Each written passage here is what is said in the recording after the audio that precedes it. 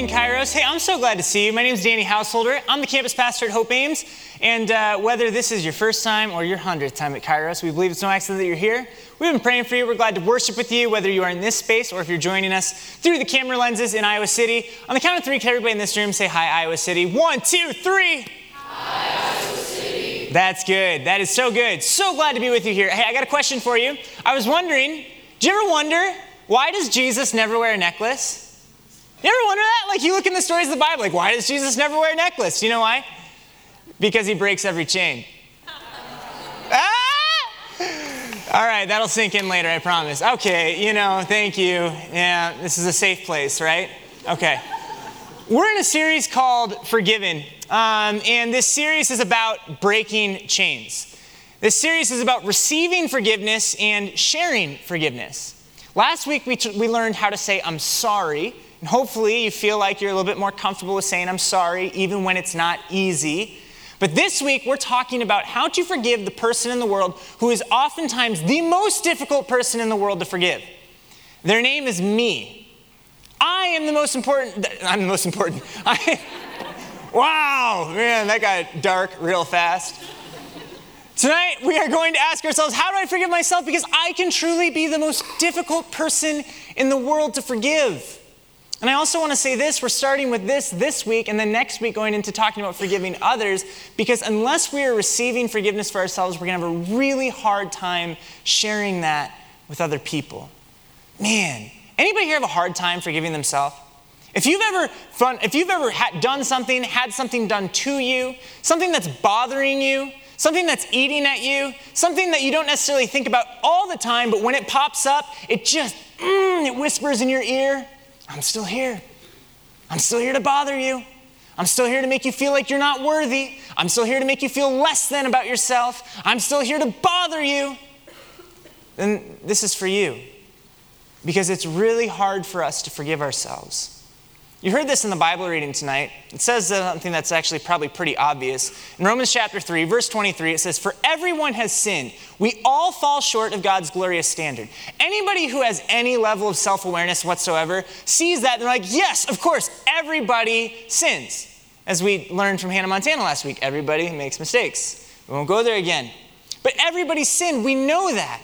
And yet this verse also defines what sin is for us. It says that sin is simply falling short of God's standards. Sin is missing the mark, is what that word sin literally means in the biblical Greek. So in our office space on Lincoln Way, we have this outrageously large dartboard. Haley Shepard made this, our outreach minister, and we're just trying to find reasons to use it. And it happened to fit into tonight's sermon, so here we go. So we have this large dartboard. Anytime that somebody comes in and sees it, they want to use it, right? Particularly some of our high school students. One of our high school students was around the office within the last couple of weeks. He knocks on my door. He's like, have you seen the dartboard over there? I'm like, yes, I've seen the dartboard over there. He's like, we got to play. And I'm incapable of saying no to competition. So I'm like, get over here, youth. I'll show you some, Anyway, I found out that day that I'm actually very, very bad at darts. Like, I'm terrible. Like, I threw javelin in college. I'm like, I can chuck a spear. How can I not throw a little dart, right? I'm going to try as hard as I possibly can. No false humility. This is legit. You ready? Okay. Okay, that actually wasn't that bad, was it? Ooh, primetime Dan. Yeah. Okay, we'll see if I can do it. See, okay, you know what I mean? And so I'm struggling. Okay. All right, so you all need to learn how to forgive yourselves, but I'm good, so. Hey, anyway, but there was one dart that came up, right? And this was after a bunch of bad misses. And I missed so bad. That I not only missed the board, I hit the brick wall behind, created sparks, and it just lands on the floor then in front. Meanwhile, I have a 14-year-old laughing at me. I'm humiliated. And this is oftentimes the picture that we get when we think of the biblical view of sin. Sin is missing the mark. And oftentimes when we mess up around other people, we feel embarrassed. Now the Bible has some really good news for anybody who misses the mark. Are you ready? It says just right after this in Romans chapter 3, verse 24, on the next slide, yet God in his grace freely makes us right in his sight. He did this through Christ Jesus when he freed us from the penalty for our sins. And some people hear that and they're like, yes, doesn't even matter that I missed the board. I'm good. Jesus says I'm free, so I'm free indeed. And yes, Jesus says in John chapter 8, if the Son sets you free, you are free indeed. Jesus says you're free, so you are free. Jesus says you've won because I've won, so therefore you have won. But some of us are having a really hard time soaking that in. Jesus, through his word, God is telling us through the book of Romans here, you can act like you're winning. I know that you missed the mark, but you can still act like you're winning. And some of us have a hard time with that. When I was in high school, I was on a college football recruit visit, and before you're impressed by that, I will tell you, my brother was the college football recruit, and I was his little brother who was tagging along. I had no interest in playing college football because I was more interested in keeping my body in one piece, because when you look like this, you don't take hits very well. Nonetheless, I was there with him. And so I was kind of soaking in some different things. Now, it wasn't like Power 5 conference football, but nonetheless, it was an intense game. And it got to the point where the home team scored a big touchdown. They went up by a couple of scores. They're hooting and hollering. They're so excited. They are acting like they're winning. They come out for the extra point. The extra point gets blocked. The visiting team takes the ball all the way into the other end zone. I sound like I really know a lot about football right now, don't I? Nonetheless, and I do, but they take it all the way to the other end zone on an extra point when you score on I think it's like 2 points or something. But nonetheless, the home team now comes to the sideline. They're winning. They just scored, but they act so deflated. They're acting like they're down by like 28 points. They're acting like they've just lost the entire all their championship hopes, right? They're acting like everything's over. And they're all down there with their heads down, sitting on the bench, and one of the coaches walks up to one of the group of players, and he says, hey, you're winning. Act like it. And I was like, whoa.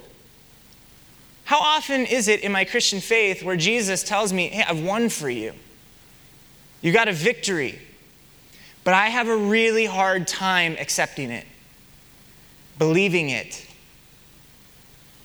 Believing that Jesus has picked up my dart.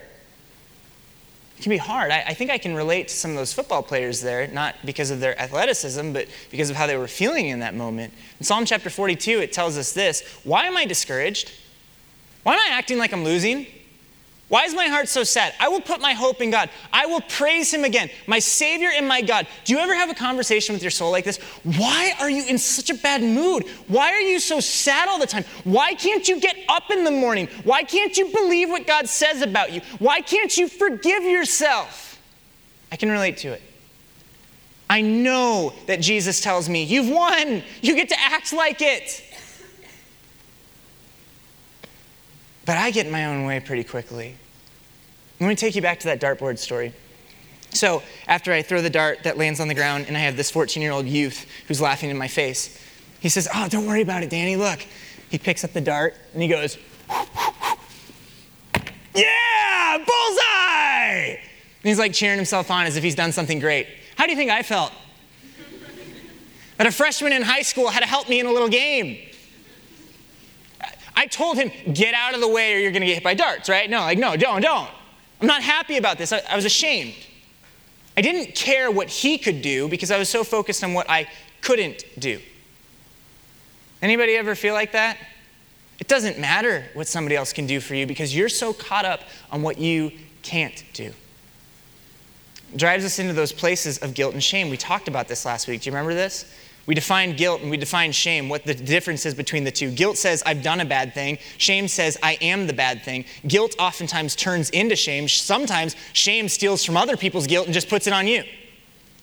Guilt comes from the things that we either can't do or the things that we can't stop ourselves from doing. But nonetheless, guilt looks at stuff and says, that's bad.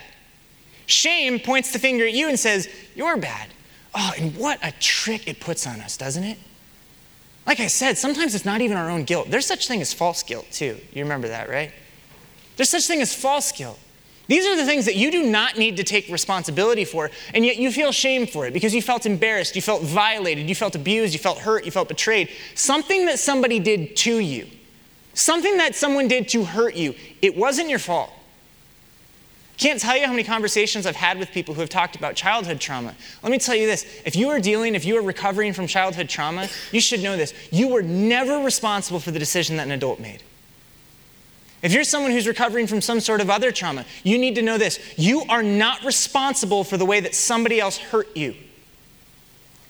But shame likes to twist guilt and says, maybe it's yours. Either way, it can be dangerous when we fall into shame, isn't it? I want to talk about guilt for just a little bit more, though, because, again, guilt is the things that we can do, the things that we can't do. And in some ways, guilt can be a good thing. Like, guilt is not inherently bad. It can be good. Guilt is the thing that helps us say, I can't blank. Everybody say, I can't. That's kind of hard to say sometimes, isn't it? You almost hesitated. I can't. I can't is actually not the worst thing in the world for us to say. I can't is the thing that helps us set up some boundaries. If you are physically unable to do something, it's not good for you to say, yes, I can, right? As a sophomore in high school, following my brother on that college football recruit visit, if I had gone on the field and said, yes, I can, I would have died. Like, I can't is sometimes a very powerful statement. But we can go one of two ways with I can't. I can't can either drive you into self-care, and self-care is good because self-care sets up boundaries. Or it can send you into self-comfort. And self-comfort sounds nice and it sounds fluffy, but it's not always good for us, right? Sometimes the things that are comfortable for us aren't actually caring for us. And sometimes the things that are caring for ourselves aren't comfortable, are they? Like, yeah, I'm kind of tired. I want to take a 3-hour nap in the middle of the day because my bed is comfortable. But that's not like caring for my life. That's not good for me.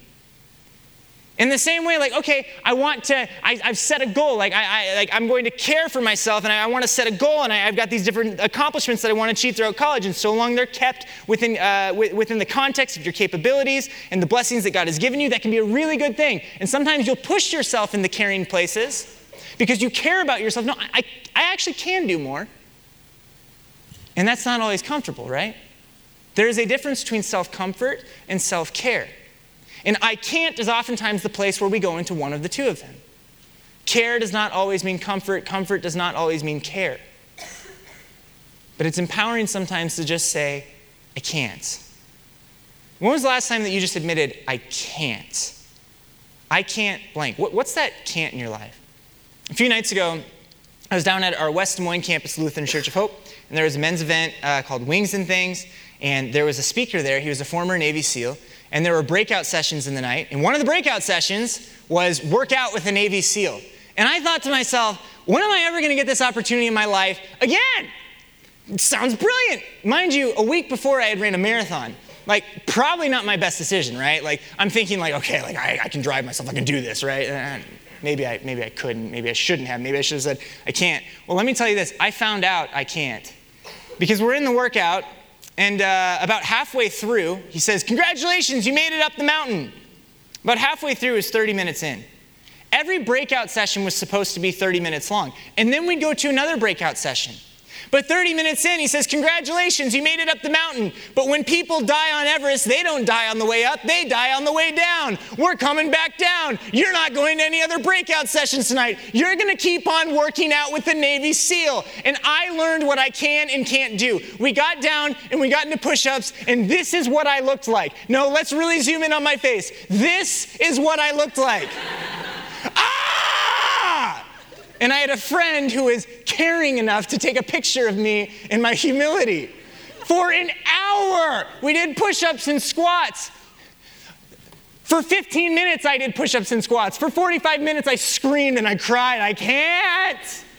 Meanwhile, Lance Farrell, yes, the Lance Farrell, like the founder of Farrell's Extreme Body Shaping, who's like pushing 60, but is 6'7", 250 pounds of pure muscle and chiseled stone. I'm looking across at him, he's just like, this is great, don't you love it, Danny? I'm like, no!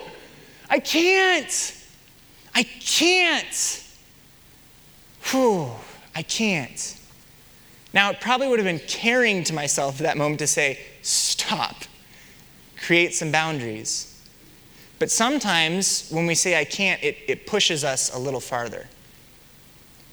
We fight back. No, I can. No, I can. What drives you? What's the thing that drives you? What pushes you? Think about the thing that occupies most of the time in your life. I love my job. I feel so lucky that this is my job. I can't even believe that this is considered work. And in my job, I like to stay busy. In my job, I like to do things. In my job, I like to dream big, and I like to see them come true. It's not just in my job, but it's in like my favorite hobbies. When I run, I love to like dream big about it, and I like to see it come true. And so I like to stay busy with it, and I like to work for it.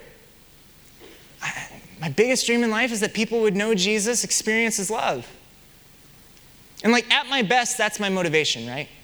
At my best, when I'm pushing myself at work, it's because I know the soul-satisfying love of Jesus, and it's changed my life, and I think that I would do anything as a pastor to make sure that somebody else could experience that too. At my best, that's what drives me. Simultaneously, I need to confess that there's another thing that drives me too. And this is an unhealthy thing. Sometimes shame drives me. It's fear. It's this terrified feeling that I'm not enough. It's me feeling worried that I can't do it. It's being afraid that somebody's going to find out that I'm not good. I'm ashamed at the thought of failure. And so that drives me too. And when we push so far, when we keep on pushing, like, nope, stop saying I can't, I can. Stop saying I can't, I can. It's because we're so ashamed that somebody's going to hear us say I can't. Now the hard part is the more that we say I can, and it's unhealthy, shame peeks in, right? And shame starts to try to associate the things that you can or cannot do or cannot stop doing with your identity. These are the things that we feel the most guilty about. These are the things that bother us. These are the things that keep us up at night. These are the things that tell us not what we do, but all of a sudden they start to tell us who you are. See, shame takes us from a place of saying, I can't do something, to instead, I am blank. What's the biggest fear that is filling up this blank for you right now? If your worst fears came true, what would show up in that? What's shame trying to push in on you? I reached out to a bunch of our different Kairos students and asked if I could share some of the different fears that would show up in that blank, and here are the ones that showed up. It was, I am broken. Anybody else feeling like that? Somebody said, I am disgusting.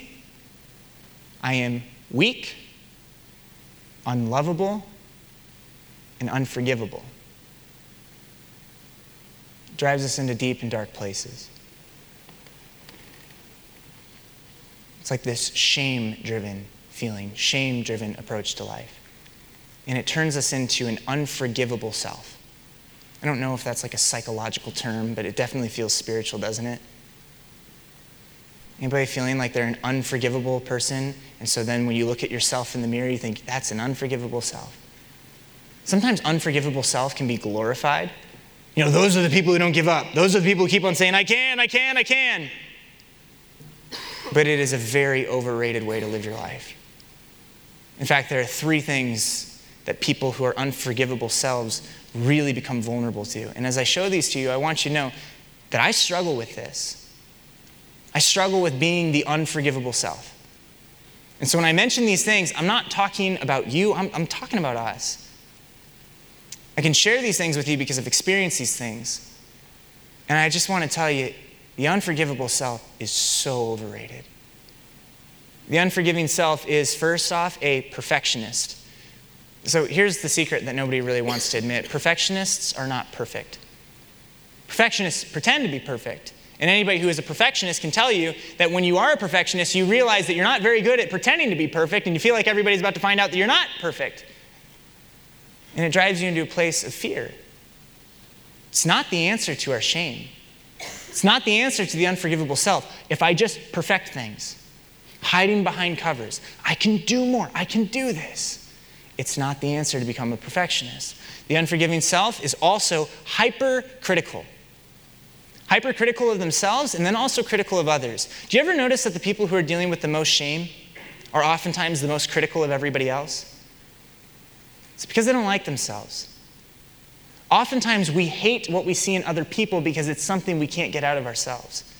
Sometimes we hate what we see in other people because it's something that we can't attain for ourselves. It's just calling out things because they're insecure.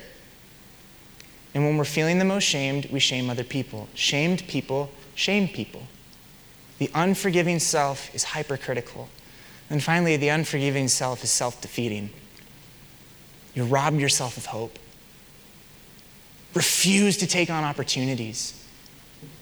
You absolutely starve yourself from trying anything new. And you tell yourself, I'm just being realistic. I just don't want to get my hopes up and just feel disappointment again. I mean, sure, you'll feel really comfortable, but it's not caring for your soul. Sure, you'll never be hurt, but you'll never experience love. Sure, you'll never face defeat, but you'll never know victory. Sure, you'll never have to look at yourself and be disgusted, but you'll never know who you really are.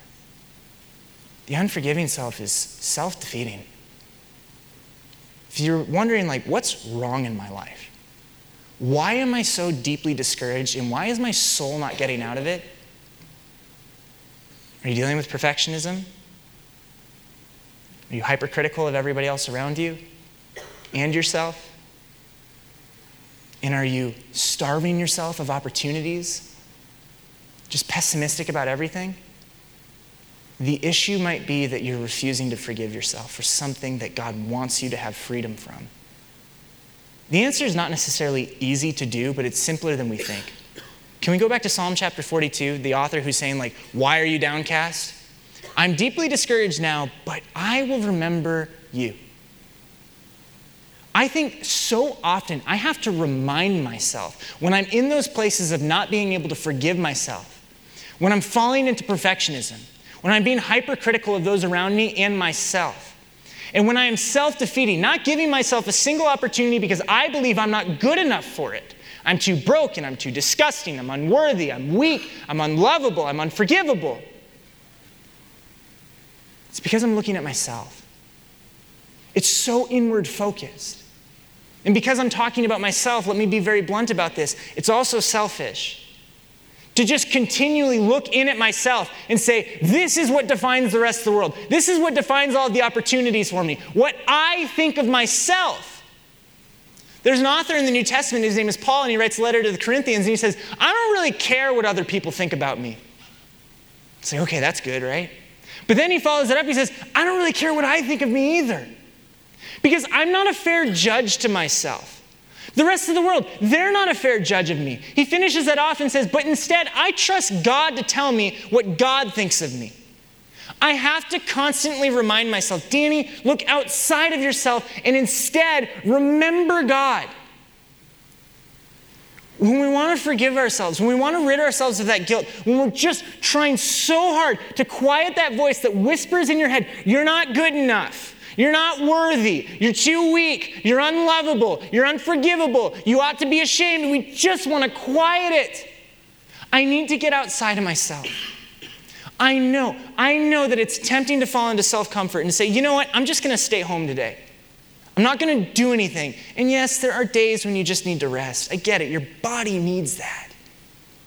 But then there are days when you might be urged to care for your whole self, to be around people, to say, I can serve, I can make a difference.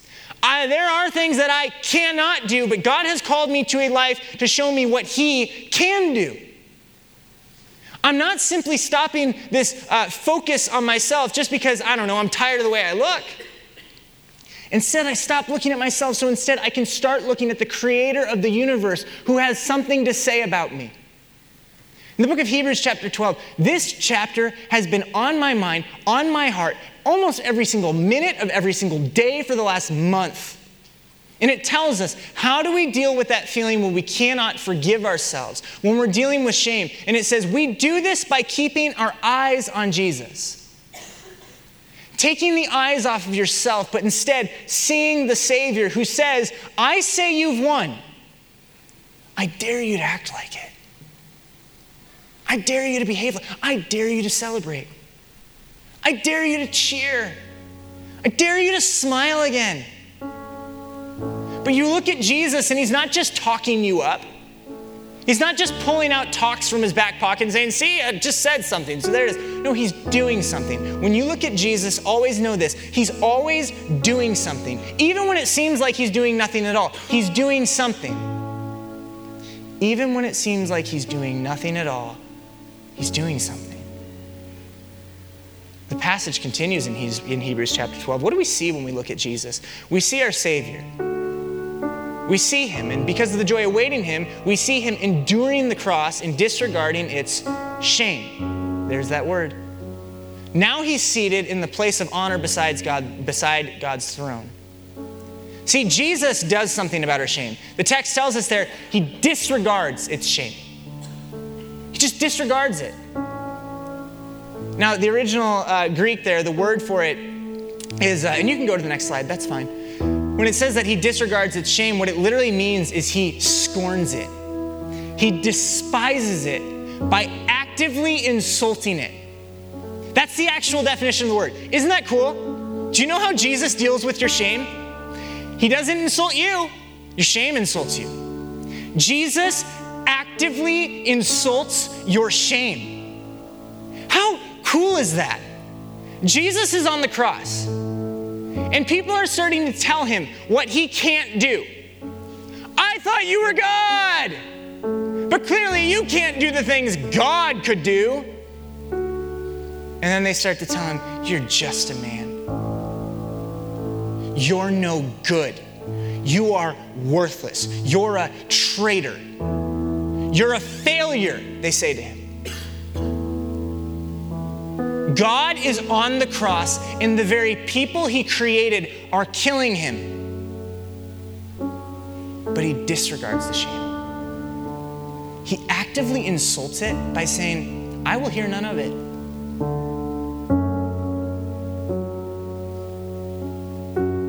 Doesn't converse with the shame. Instead, he has a conversation with his Father. He knows who he is. He's the Son of God, and shame will have nothing to say about that. Jesus is actively insulting your shame. Man, I think about like the superhero stories, right? You know, the superheroes come in, they save the day, they're strong. Then they look at the opponent, they're like, ha, ha, ha, ha, you know. And that's power, right? But Jesus is the hero who comes into our life, and he's so unintimidated by the shame that he walks into the place of shame. He embraces all of it, but he has none of it. He's still seated at the throne of God because they don't get to tell him who he is. Jesus looks at your shame and he says, you don't get to tell them who they are. Look at Jesus. If you want to forgive yourself, I'd like you to do this. It doesn't matter what I'd like you to do. Actually, it's, I think, what God calls us to do. I need to stop focusing on what I can't do and instead see who Jesus is. Do you want to forgive yourself? Stop looking at what you can't do and instead see who Jesus is. In Romans chapter 3, verse 22, it says it really doesn't matter who you are or what you've done. We're made right with God by placing our faith in Jesus Christ. And this is true for everyone who believes, no matter who we are. It doesn't matter where you've been, what you're doing, and where you think you're going. God's love is for you. Jesus is actively saving you from your shame. Stop looking at yourself. You don't have to. See him. See what he thinks of you. What does he think of you? What does Jesus, the Son of God, the one who created, the Word that created you, what does he think of you? In the book of Hebrews, it says joy. You want a confidence booster? Say it. I am God's joy. Will you say that with me on the count of three? Ready? Whether you're here in Iowa City, I am God's joy. 1, 2, 3. I am God's joy. Come on. Are you God's joy? Say it again. I am God's joy. Say that. Come on. I want to really hear it. Ready? I think God really wants to hear it. Ready? 1, 2, 3. I am God's joy. Say it again. I am God's joy. Do you want to pep talk yourself in the morning with a talk that's not just going to get you through the day, but instead will burst you into eternity with the God who loves you? Go ahead and look in the mirror someday and say, you know what? I'm God's joy. He loves me. He's actively insulting my shame and has no word over me. I'm God's joy. That's who you are. You are God's joy. And so let's go ahead and talk about the things that we say that we are and let Jesus correct those. I am not broken. In Jesus, I am whole. I am not disgusting, but in Jesus, I am holy. I am not weak, but in Jesus, I am strong. I am not unlovable, but in Jesus, I am beloved. Do you know what beloved means? Beloved means to have a job, to have an occupation, and your job is to be loved. And Jesus says, you are my beloved. You are beloved. You are not unlovable. You are beloved. And you are not unforgivable because in Jesus, you are forgiven. What are the things that you would put in these blanks? What's the thing that you're so afraid of being called, of being identified as? But then see Jesus. Keep your eyes on him. Yes, there are things that you cannot do. But here's the way to kind of twist that, right? You get to that moment of saying, I can't. And you don't even have to think about what Jesus does. I mean, you can see what Jesus is doing, but you can also just say, Jesus is. I can't, but Jesus is. And those statements don't seem like they go together very well. Like one is an action, things that I can or can't do, and one is an identity. And yes, that's the point. Regardless of your action, regardless of what you can or cannot do, Jesus is the Son of God. Jesus is the Redeemer of your soul. Jesus is the Savior that is come to provide you with soul-satisfying love that will last forever. It doesn't matter what I can't do because Jesus is. And he's disregarding my shame. He's putting it to death. Will you stand on up? I want to close the message tonight with just a practice with a prayer because I want us to actively join Jesus in disregarding shame. I invite you to close your eyes, and whether you're here in Ames or in Iowa City, go ahead and do this. And go ahead and open up your hands as if you're going to receive something. And I want you to think about all the different things in the world that you've received. But it's not necessarily just the gifts. Sometimes the things that we receive in this life are heavy, right? It was a rejection. It was an insult. It was a betrayal. It was abuse. It was a failure. What are all the things that you've received? I think that sometimes we want to hold on to them really tight. This won't define me. I'll make something out of this, we say. Go ahead and squeeze those things, right? Like, sometimes I feel like in my soul, I'm trying to crush those things with my own power. I can do it. I can do it. But hear God say, come to me. Come to me with everything you've got. The book of Romans chapter 3, it tells you it doesn't matter who you are. Come to me. Every single one of us, we fall short. Every single one of us has done things and left things undone that's left us feeling guilty and oftentimes drives us into shame, and we squeeze this. I can crush it. I can do something about it. God, I'm so tired of holding these things so tightly. I'm so tired of believing that I can fix them on my own. Lord, I thank you so much. I thank you so much for every single day, daily, reminding me I don't have to look at myself so much. I can look at you and I can see what you're doing for me. And most importantly, I can see who you are for me. You are my Savior. You are my Lord. You love me. And you disregarded my shame. So Kairos, I dare you right now. I dare you to let go of those things. Those things that make you feel ashamed. Those things that make you believe that you could never forgive yourself. those things that you've been carrying for so long. Open your hands and see Jesus disregard them. God tells us these things have nothing on you. Jesus has won a victory for you, and you get to live like it. And yes, there will be days when it feels like we're losing. Oh, it feels like we're losing so bad. But Jesus doesn't just pick up our dart, he removes the target. Open your eyes as we close the message. And I got it, Haley, don't worry. Jesus doesn't just pick up your dart. He sets a whole new standard. And he says, look at it now. The standard is the cross that I've defeated. That's your standard. And Jesus has met it for you. God's forgiven you. He's the one who's the righteous judge.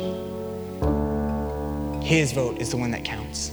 And he gives you permission. Forgive yourself. Look at Jesus and forgive yourself. Amen. Let's sing a song.